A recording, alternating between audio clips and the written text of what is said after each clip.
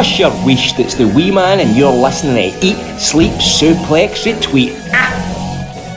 Hello everyone, and welcome to this special interview with Eat, Sleep, Suplex, Retweet. I'm Derek Kernahan, and today I'm joined by one of ICW's favourite sons. It's Neil Baxby's aka The Wee Man. How are you? Good man, how are you? Yeah, good man, thank you very much for this. Thanks for having me. Aye, great. So, we'll just crack on, shall we? Sure. First question is, what got you into wrestling? Why'd you like wrestling? I mean, I've liked wrestling for pretty much as long as I can remember. Right from when I was a wee boy, I have like vague memories of being at my grand's house. And at the time, I don't think WWF, as it was called at the time, of course, was on TV in Britain whatsoever. I don't think it was on Sky. I think cable was very rare at that point. I mean, I'm kind of showing my age here, obviously, but so I kind of remember it. I've got vague memories anyway of it was my big brother David, his pal had family down in Wales, and they were one of the few people in the country at the time who had a cable connection. So they would make like VHS tapes, and he'd like bring them up. So like I strongly remember watching like really old Royal Rumbles, probably some of the first Royal Rumbles. It's the Royal Rumbles particularly that kind of stick in my mind. Yeah. You know what I mean? Like every kid at the time, just like well into Macho Man, Hulk Hogan, Ultimate Warrior, latterly. And I guess after that, I kind of, because I didn't have that much access to it, I never had Sky TV or cable or anything, I wasn't able to see it that much outside of the kind of grainy VHS tapes. So kind of fell away for it a wee bit, as still when I was a kid. But I remember at the time, just after that, it started becoming big in Britain. I guess it must have got this Sky TV, must have been more available at the time. So I remember in primary school, actually, all my friends suddenly being into it after I was into it. Like, at the time, I was trying to talk to, my friends about wrestling, and nobody knew what I was talking about. I remember it well, actually. This is quite a obscure bit of trivia, but Gremlins 2, the new batch. Yep. Right? So when that came out initially, so you watch it now, and there's that strange cameo bit from Hulk Hogan in the cinema. But I remember when it came out in Britain originally, they actually cut that bit with Hulk Hogan and replaced it with like archive footage of John Wayne. Really? Yeah, like the Gremlins went into like an old western and started interacting with like archive footage of John Wayne, like kind of Forrest Gump style, using old footage with the Gremlins. And I remember at the time being like offended by that, because it was like they cut that out in Britain because nobody knew who Hulk Hogan was. Yeah. So the joke wouldn't land with the kids, and I was insulted because I was like, I know who Hulk Hogan is, how dare you? Aye. I've noticed since it's been on TV, since then, every time it's the Hulk Hogan like edit of it and stuff. But at the time, so I kind of fell away from it just because I didn't have access to it. And then I started getting more and more into it, particularly getting into my kind of teenage years. Obviously, when the Attitude Era kind of started up. And again, I still didn't have, I never had Sky or anything cable like that growing up. I didn't even have a VCR in my house until I was much older than all my pals that had VCRs. That was embarrassing thing to learn in school. But I kind of fell back into it like head first around about the time of the Attitude Era, and it just never left me. It became known. By that time I'm in high school, and I became known for being obsessive about it, just like very suddenly as well, having kind of not seen much of it for a few years previously, and then just it was all I thought about it, talked about it, to the point where like at first most of my friends were into the kind of Attitude Era, it was like the Rise of the Rock and stuff, and Austin being crazy over and stuff, and but they kind of gradually, I guess, fell away from it and stuff, and whereas I was just stuck to it. I was just like I was addicted by that point, and it's like the addictions never left me since. I remember actually my kind of high school kind of yearbook, I guess, must have been the year that I was leaving, where I was one of the, not to brag, but I was one of the kind of vice captains of the house. There was like different houses in the school, and I was one of the kind of vice captains. There was prefects and stuff, so there was a page where other prefects like wrote a wee bio about each other, which was, they were all kind of quite cheeky and stuff. But my pal Widget, we called him Ian, his bio for me was like one line. He was like, Neil loves wrestling, he only loves wrestling, that's about it. That was my life summed up there. That's class. So obviously we know you from ICW. How did you get involved in ICW, and also how did you develop the character of the Wee Man?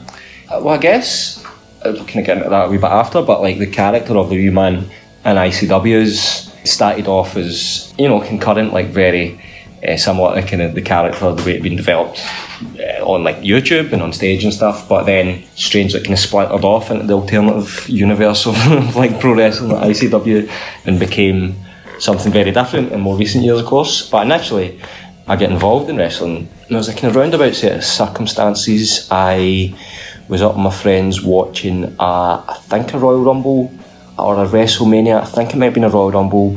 I'm going to say 2000s, would it like around about 2008, 9?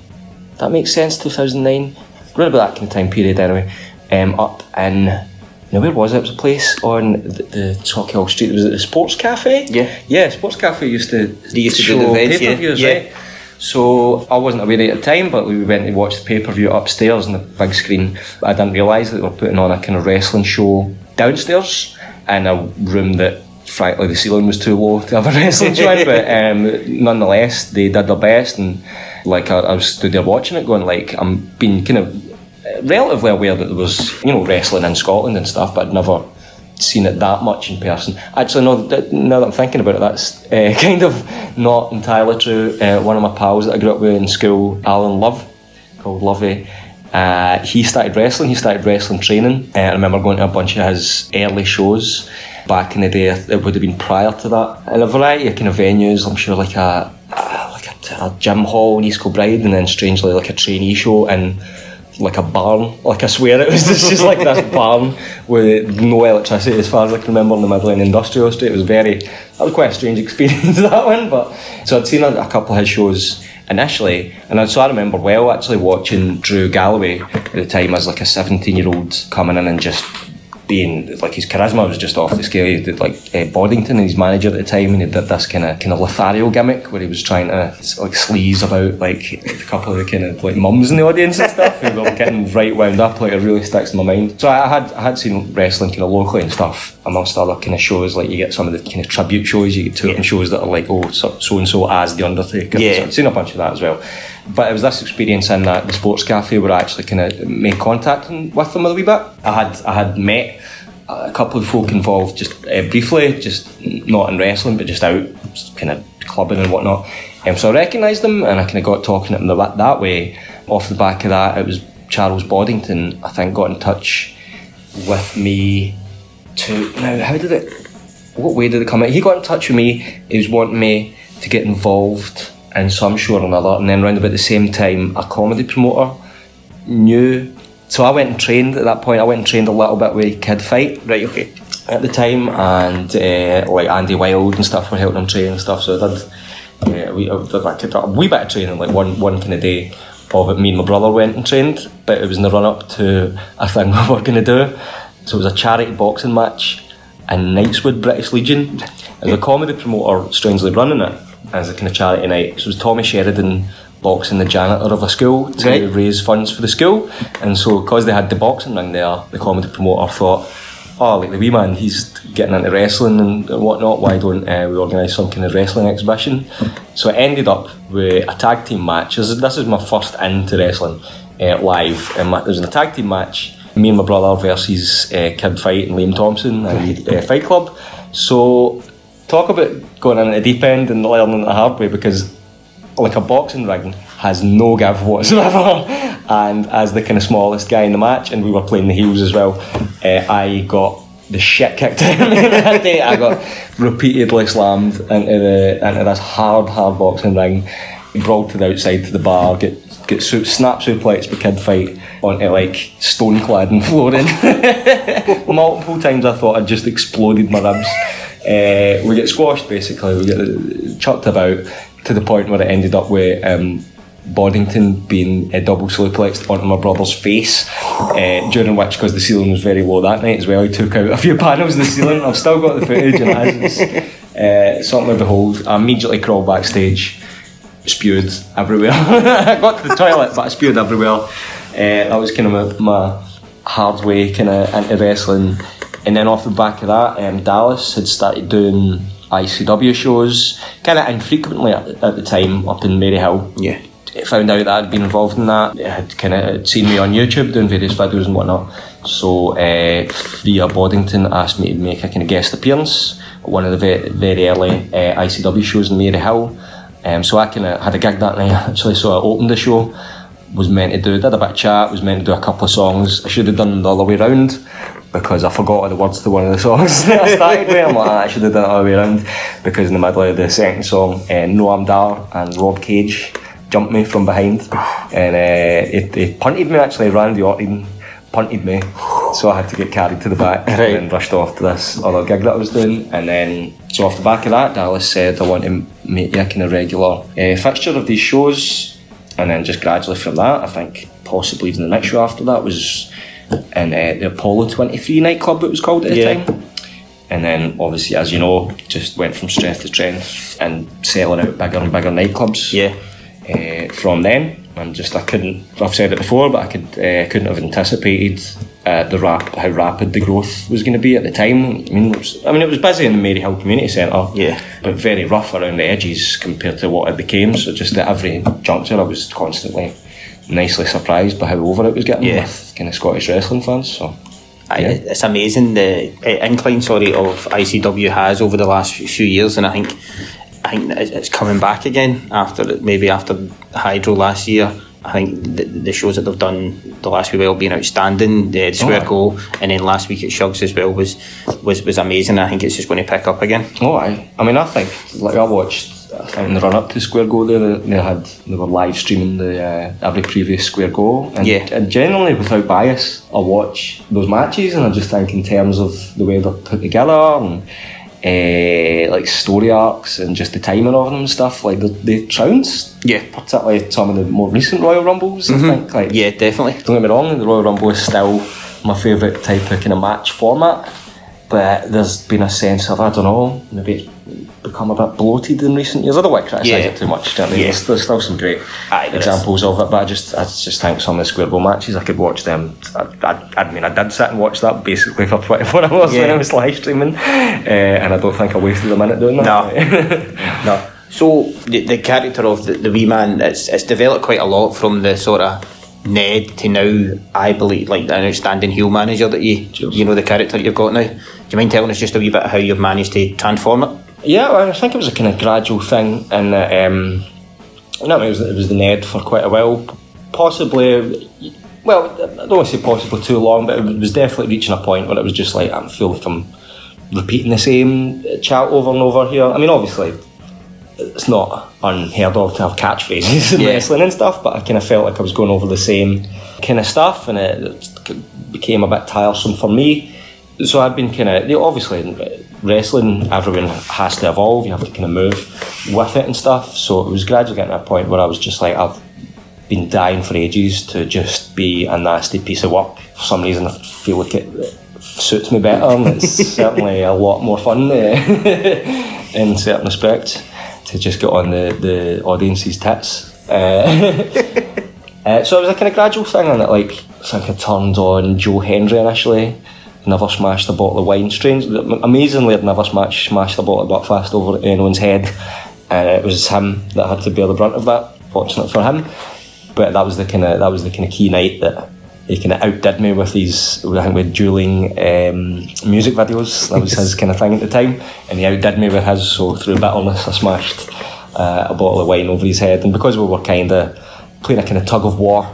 A kind of friendly tug of war with Davey Blaze at the time, who was he going to follow, and then from there. So initially, I wanted to go a kind of full 180 from being this kind of, I guess, kind of lovable rogue that would try and make the audience laugh. So like initially, I came out and my motivation was to like not tell jokes, not get laughs at all. At first, I would just come out and just be very dark and tell people what I thought of them and like how they're losers and how they live vicariously through the wrestlers and stuff, and just trying to kind of hit some cold hard truths and stuff, and just not be, be entertaining possibly, but in a very kind of just be booed, be hated basically. Was the MO. I think like gradually from then, like after that, me and Davey Blaze linked back up and stuff, and Davey by that point was also getting booed.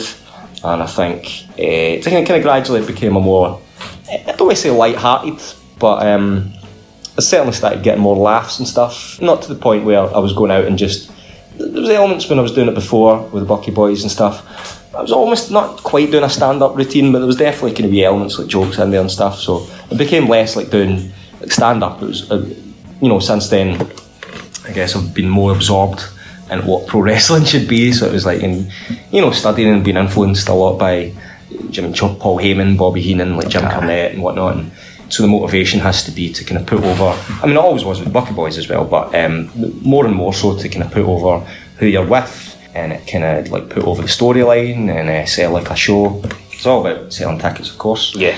And as a bonus, be entertaining and comedic at points with that, but still be a villainous person, still be kind of booed and get on the audience's tits, nonetheless. And I think being making the Davey Blaze at the time as well, he kind of certainly fitted that model of being, especially with the facial expressions and stuff Blaze can manage. It can be a comical character, but it can also be a very menacing, a very intimidating guy. Yeah, you can. I think that's one of my favourite things in wrestling. People that can be both. Like one of the things that frustrates me in pro wrestling in general is when someone's good at comedy or they're naturally funny or whatever, and then sometimes they're just immediately, oh, that's what you do then. You're an undercard comedy guy, and you'll never rise above that level. And I'm always kind of like, well, it doesn't have to be like that. I mean, take for instance, The Rock, Stone Cold Steve Austin, both naturally very funny guys, but then go out in the ring and convincingly kick anyone's ass. Yeah. It's like you can't have it both ways. So I think there's been certain, again, not to criticise any company like that, but there's been certain times in the past where I've thought, just off the top of my head, for example, like Brodus Clay. Yep. The size of that guy, I mean, that's like a near 7 foot monster. Back in the territorial days, he would have been treated as such. Just this is an unstoppable force. Whereas, when he came in with his Funkasaurus gimmick, I thought initially, I'm like, this is hilarious and entertaining. And I thought they were going the right way about it initially, where it's like, he's funny, but then when he gets in the ring and he loses his temper, then he smashes people. Yeah. And I thought, possibly you could have kept the momentum in that going. Like, why can you not have a character that is funny and entertaining, but also is a legitimate threat to any championship? So that's always been one of my favourite things in wrestling. Like people that can kind of do both. Yeah, aye, definitely. I think you did that well. One of the funniest things I think I've seen that you done was when Casey versus Viper, and Viper's music. Our video's got the snake on it. And you said, by the way, that's not that's a cobra. I was in tears for ages, and then she had to change. Did you not have to change our background and all that after that? Because I'm sure she did. Because I think I was watching the Vengeance video the other night, and I was like, where's that cobra? That actually had an effect on production here. That was amazing.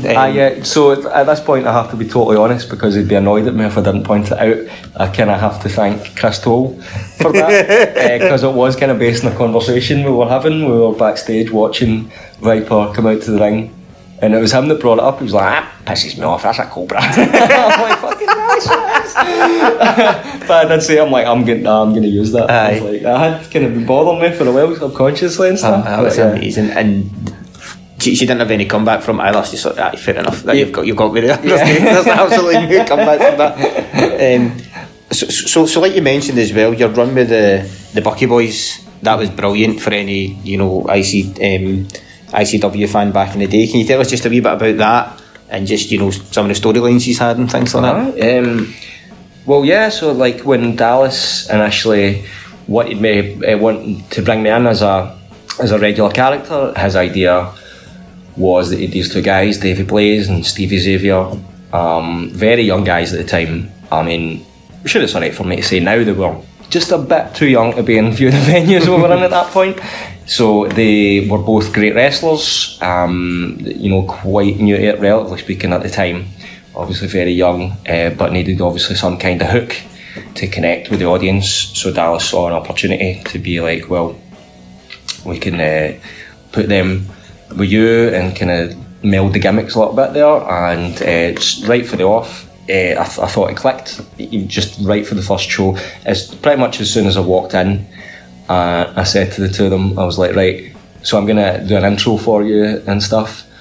Who's going to be the kind of hardened criminal and who's going to be the shagger? And as soon as I said shagger, Davey's like, I'm a shagger. I was like, you know what, I kind of had a feeling, but I immediately worked that way. So it kind of went from that, and it's like it kind of seems silly at the time. It's just like these daft, jokey character ideas and stuff. But I reckon that worked well for them as a tag team. Totally suited their characters, as Davey is the kind of lovable, big dafty, bit of dirty Stevie, smaller guy, more like very agile, but with this definite sense of menace. Like even though he's a smaller kind of zippy guy, like you just get this impression that he's like he could probably still kill you and get away with it. And I thought it totally worked. And almost after the first one or two shows, like our kind of their ring gear and my kind of entrance gear, to put it that way, just started blending as well. And even for the first few photos, I thought that looks like a stable. That looks, as I put it across, as they look like cousins, kind of almost. That is really not that surprising that it clicked with the crowd so much and so quickly as well. And of course the theme music was banging. Still brilliant to this day. Like, still is. I still miss that theme. Aye, definitely. It's my voice in it as well. Is it? Yeah, so it's like a very heavily remixed version of a tune I did on YouTube called Fleeto. Right. So it's like it's like a sound clip from that. So it is my voice, but like sped up in a kind of happy hardcore style. That's awesome. Which I think only realised a wee while after. I was like, that is my voice. Yeah. That's class. And like you're saying, mentioning there, Stevie Boy, what do you make of his rise from sort of like a gimmick tag team wrestler up to now world champ again? Oh, I mean, I couldn't be more enthused about it. I just thought right for the off, I was like, even when he was that young, he was like a teenager. I had the kind of privilege of being ringside for all their matches and just kind of observing it, and how well they gelled as a tag team. Like I've always loved that tag team kind of model of the kind of bigger power guy and the kind of slightly smaller kind of zippier the guy likes I mean, there's too many to mention. Like LAX were always one that I marked out for in TNA and stuff. Like the classic LAX, the proper LAX, the OGs now, whatever. Yeah. But right for the off, I remember observing like Stevie, even at that kind of young age, being a kind of a ring general, and just almost without meaning it just kind of controlling the action in the match, possibly even in a subconscious way. Like even if you didn't realise at the time, I kind of observed it like this guy knows what he's doing. Yeah. At the time, he's got bigger, of course, now. Yeah. That's what happens, but in a nice way, I mean that, of course. Like, yeah. But at the time, obviously, he was quite, thin.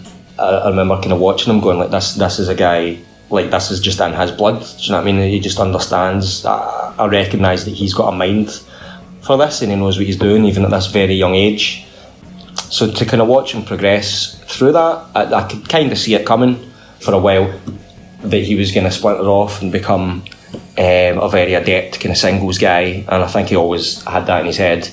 But gradually, as the Counting Bucket Boys went on, for instance, like his beard started growing out and his hair started getting longer. Yeah. And the more it went on, the more it was just like, well, he's not an Ed. He's becoming more like that filthy generation kind of Stevie Boy. But to kind of watch that rise and kind of to watch it so organically as well, it's like a guy that totally deserves it. Do you know what I mean? It's like I said, he started off as this kind of more svelte guy and stuff, so he's not like that classic guy comes in like massively bulky and so like immediately he's just like, oh, this is a world title guy. He's not that kind of wrestler at all. Much more just a guy that gradually wins everyone over and wins everyone's respect in and out the ring due to just he's just natural born skill basically, and he's mined for it, and it's no it's no accident that even when Stevie's not in the ring, obviously he was out injured for quite a while there, he's a kind of guy that people look up to.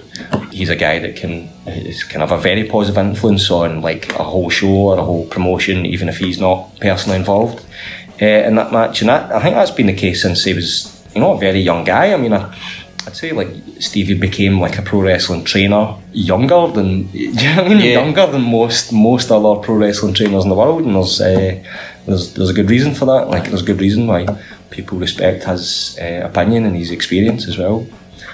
And I could see that as well, just how dedicated he was, even from a very young age. Like I'd talked to him about even outside the ICW, the shows he'd travel down south to go and do, and his dedication to just that amount of travel and that amount of how much punishment he was taking at the time as well. I think he had an even more kind of punishing in ring, like self-punishing kind of in ring style at the time. So I was just like, I've always just been blown away by what he can do and the kind of the dedication he gives to it. So yeah, I couldn't be happier about being world champion for a second time as well. Yeah, exactly. And the match that him and Wolfgang put on Sunday was exceptional. Unbelievable. Just incredible. Like I was kind of in the room and I was up there just on my feet. Not just because I'm smaller, so I was trying to see over folks' shoulders, but I was just. My girlfriend keeps laughing at me how when I watch wrestling, how like childlike and how I get where every kind of big move, high spot and stuff, I'll be like, oh! It's one of the reasons I don't think I'm the best at commentary, because I get too into it when I'm on commentary and I forget that I'm being listened to by fans, and I'll literally just react like I'm there watching going, shit! There's so much has to get cut out of it because I'm just marking out the whole time. But that as well, particularly him and Wolfgang's another guy that right from the off I've just been I'm so chuffed for his like ongoing success and stuff, because he's been another guy that I've observed right from when I get involved in wrestling. I'm just like, this guy's the absolute dial. Like, he can do absolutely everything. The size of him and just the agility of him as well, it defies physics. So he's another guy that I just like, I couldn't be happier for how well he's doing and stuff. Like, very well deserved. Aye. Going back to sort of you and your role, how do you feel that your comedy work, does that help your role as being the wee man? Yeah, I mean, certainly initially, like I said, I was coming in, introducing the Bucky Boys, usually taking the piss out another tag team. I think I've ruffled a few feathers that way, no doubt. So certainly just having that experience of getting on the mic, it just gives you an idea of like kind of timing stuff with an audience. And obviously, like a wrestling audience is like slightly different for a stand-up audience, but there's like a lot of parallels as well. I think like also doing the wrestling shows for so many years, that certainly helps with everything else as well. It certainly helps any other kind of performance, like going on doing stand-up or acting or whatever. I think they kind of go hand in hand, particularly with kind of ICW shows, like we were talking about, just the expansion of the crowd and how rapid it was. So experience of just like walking out, I mean, for instance, like the SECC show was one of the first, like Fear and Loathing there was one of the first ones where I was just like, I remember going out and there's 4,000 plus people there. There would have been more people in the Hydro the next year, but there was something about the SEC, how close the crowd were to me when I went out, and I was like quite taken aback. Like, I did my wee opening bit of my promo, and then I could you can practically feel a couple of thousand people's breath like on you. It was quite overwhelming. Yeah, but it was. But experiences like that kind of just, I don't know, give you the confidence to, do you know what I mean? You've been out in front of 4,000-6,000 people, some of the biggest venues in Glasgow. So after that, going up in front of a room of maybe a couple hundred people at like a comedy club or whatever suddenly seems a lot less daunting than it would have been previously. So I certainly think it can help. It helps that way. It can go two ways though as well. It's like you can get quite a come down from that. It's like, I'm pretty sure after that first Hydro show we did, there was maybe about 6,500 people there. I think I had like a gig, probably had like a stand-up gig in the back room of a pub till about 12 people in the next night. You know what I mean? It's the strange world of like show business and just the weird strands of show businesses that I've been involved in. It's just king for the day. Asshole the next. One of the things, obviously, you've got your famous catchphrase here.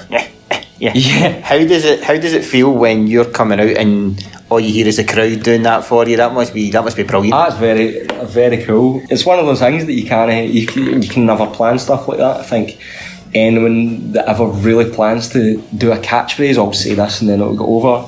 I'm not sure if it works like that. It has to be kind of more organic. I mean, I'd had experience here previously where I'd said, when I was first introducing Stevie Boy, I'd say hailing directly from Jerry McKell's Worst Fucking Nightmares. So I said it just like this one time as like a wee throwaway gag, and then the next time we were out for a match I was just like, I'll do that again, and when I started to say it, the whole crowd chanted the words back at me to the point where I didn't need to finish the sentence.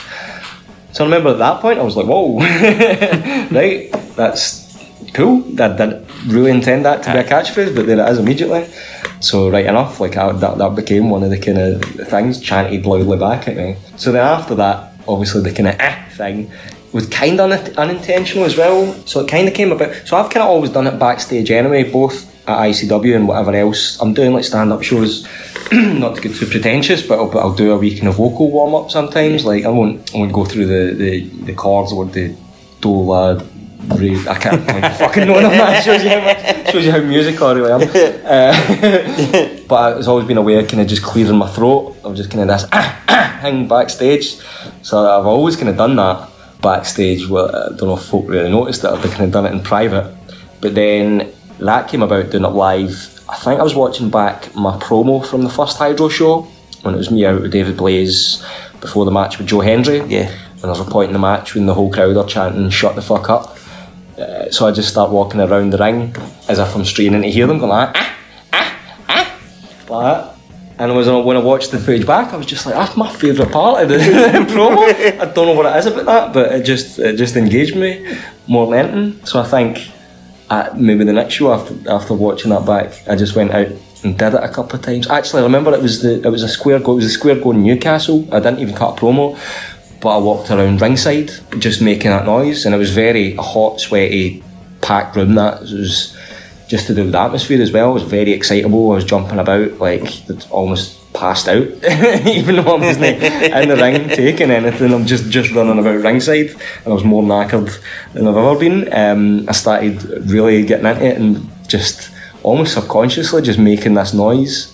And I think after that, one of the next shows, like fans started chanting it back at me.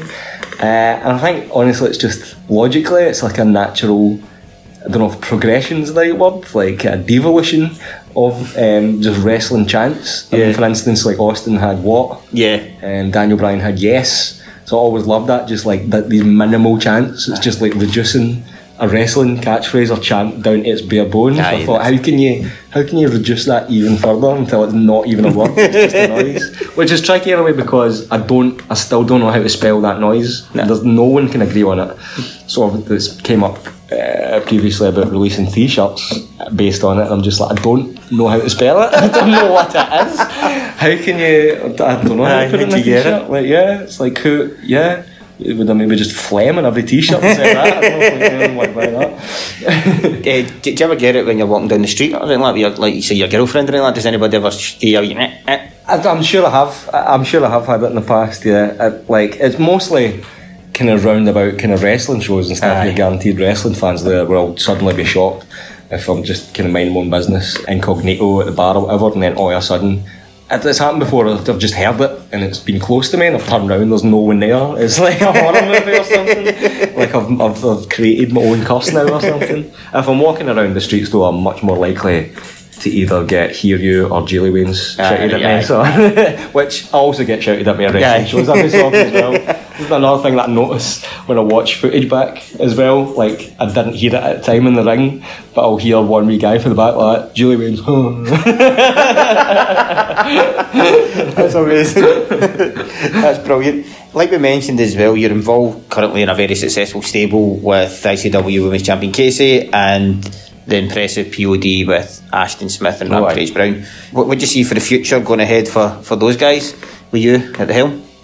I mean, I genuinely think all of them are just purpose-built for championships. It's like one of the things I love about being a manager for all of them, is like I don't talk shite when I'm on the mic, as much as people might think like there's stuff that's put on or whatever, or there's fiction in pro wrestling. Like I think if stuff connects, if it's authentic, then I believe what I'm saying. It's like fans will be able to see that if you genuinely believe what you're saying.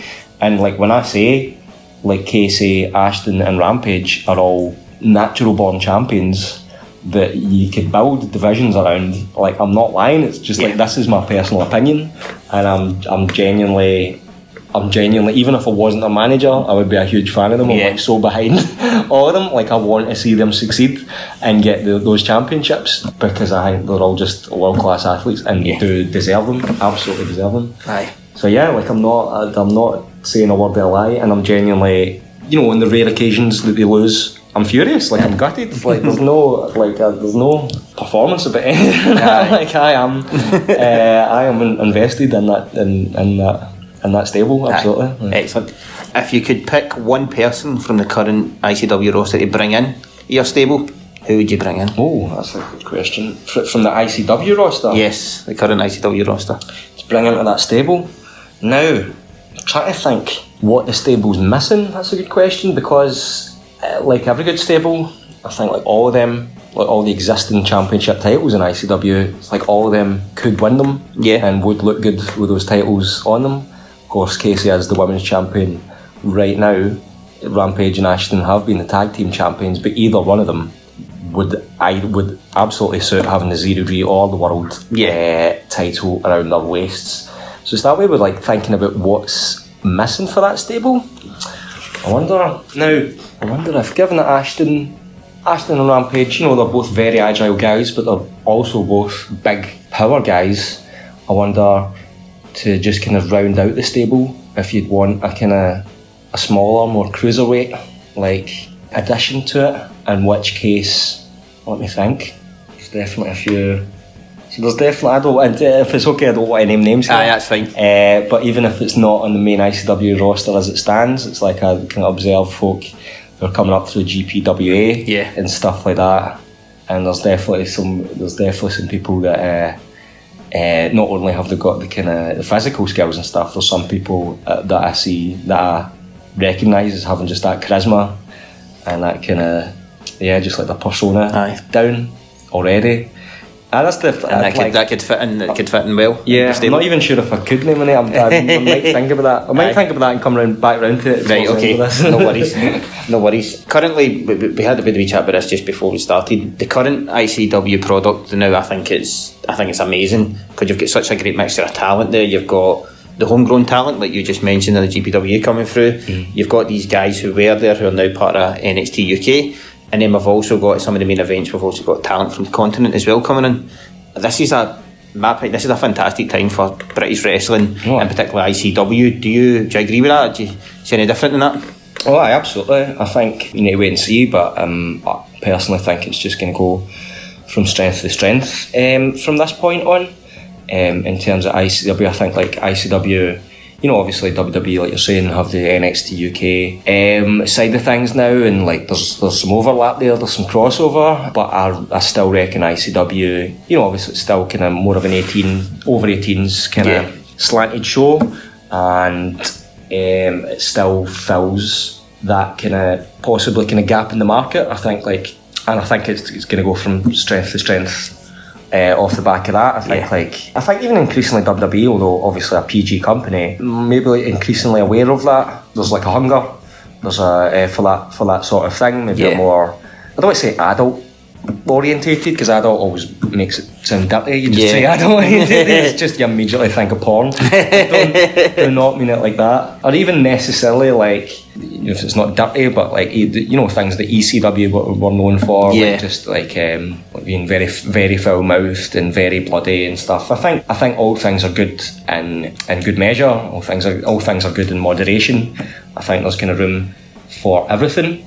Like for instance, I don't think any promotion, I wouldn't be a fan of promotion if it was like all hardcore wrestling and all just bloodbaths and stuff. You just get physically sick of it after a while, but like wee bits of that every so often I think can really draw you in. But along with very very technical wrestling and just like there's room for everything, and I think ICW kind of caters for a lot of those things, but is obviously a wee bit more risky than I guess a lot of the more kind of family orientated companies that are still going. Aye, definitely. I totally 100% agree with you. In ICW, you've been involved in some amazing promos. What's your anyone that stands out for you as a favourite? Promos that I've done, you mean? Yeah. A favourite? Let me think. I mean, I do have fond memories of the Cobra. Yes. One that you mentioned. I'm trying to think back to that. I'll probably disregard some of the promos I came out with when I was the wee man with the Bucky Boys. Yep. Because some of the things I said at the time, that would get me cancelled immediately on Twitter now. At the time it's just like a wee bit of a joke and like quite some topical material at the time, but I'd rather kind of forget from one taste some of the things that might have seemed a bit more above board, a bit funny at the time, whereas now I'd look at it and go, my toes will curl up on the side, man. But I guess in working in more recent years, I particularly enjoyed calling 6,500 people a honking bag of dicks at the Hydro. It was just, man, such a relief almost. It's just like, because I've had a habit of like coming out and starting off with calling people just like quite a kind of wordy, quite a long-winded thing, like you mewling invertebrates or something like that. Just deliberately kind of this snooty, condescending tone. Whereas just calling them a honking bag of dicks absolutely makes my day. That's just the absolute peak. That's the peak of anything I've done. Yes. Just being able to call 6,500 people a honking bag of dicks. That's amazing. That's really good. There's been things when I watch footage back, personal wee victories for me are when I make Billy corks on commentary, because it can be quite rare. Obviously Billy is a comedian himself, so do you know what I mean? He knows his stuff, and as a comedian he's seen and heard it all in terms of comedy, so taking a break, a veteran pro comedian on commentary, I take that as a wee kind of personal victory. Definitely. Break a fellow professional, definitely. Yeah, so there's been a few examples of that. I think at the most recent show when I said to introduce like Avo, I said unlock the cat house smoking cage, and I heard them on commentary like that. Yeah, that's brilliant. I think though, kind of fairly recently as well, and I did share clips of the video on social media and stuff as a wee tribute, but having a wee promo, it was managing Ashton against Lionheart, and having a wee promo, I was quite chuffed as it was with my promo, introducing Ashton and righteously putting him across as a World Championship contender. I'm kind of proud of that promo in itself, but then to after that interact with Lionheart and have him interrupt me with the knock me for 10 with a super kick. Yep. And as I said, kind of online and stuff, it might seem odd to uninitiated like non-wrestling fans, but personally it was like a genuine honour to have that wee moment. Yeah. As much as he knocked me out at the time and stuff. That's one of the ones that I've kind of watched back and stuff, like wee bits that I've watched back again and again, just because I was proud as it was my kind of input at the time, but then obviously more recently it's become more poignant. Yeah, of course. No? Yeah. That's a good moment, and that was a great match as well. Ashton and Lionheart. Obviously I'm sparkled at the side there in the chair, so I didn't get the chance to kind of watch it live, but I watched it back, and I mean when I say putting Ashton across as a righteous World Championship contender anywhere, there's not a word of a lie. I'm just watching him in that match going like, I think I messaged them. I hadn't seen it at the time, obviously. I messaged them. There was a bit when he did a running like on the floor, like a running, was it a drop kick right over the guardrail? It just, I couldn't believe it. I had to rewind it. Just like, was there CGI? How can a human being do that? And but just the size of him as well. You know what I mean? He's a big boy. That's just amazingly impressive. Yeah, the match was incredible. Yeah. It was. Last question for you. Your favourite match or moment that you've been involved in ICW over the whole time? Yeah. Favourite match or moment I've been involved in? Well, I have to say, full credit to all the homegrown talent and stuff, and Scottish, British, European workers and stuff. Privileged to work with them in any respect, but personally speaking, being a lifelong wrestling fan, going out slagging off the Dudley boys at the Hydro and having Bubba Ray Dudley boot a hole through my chest.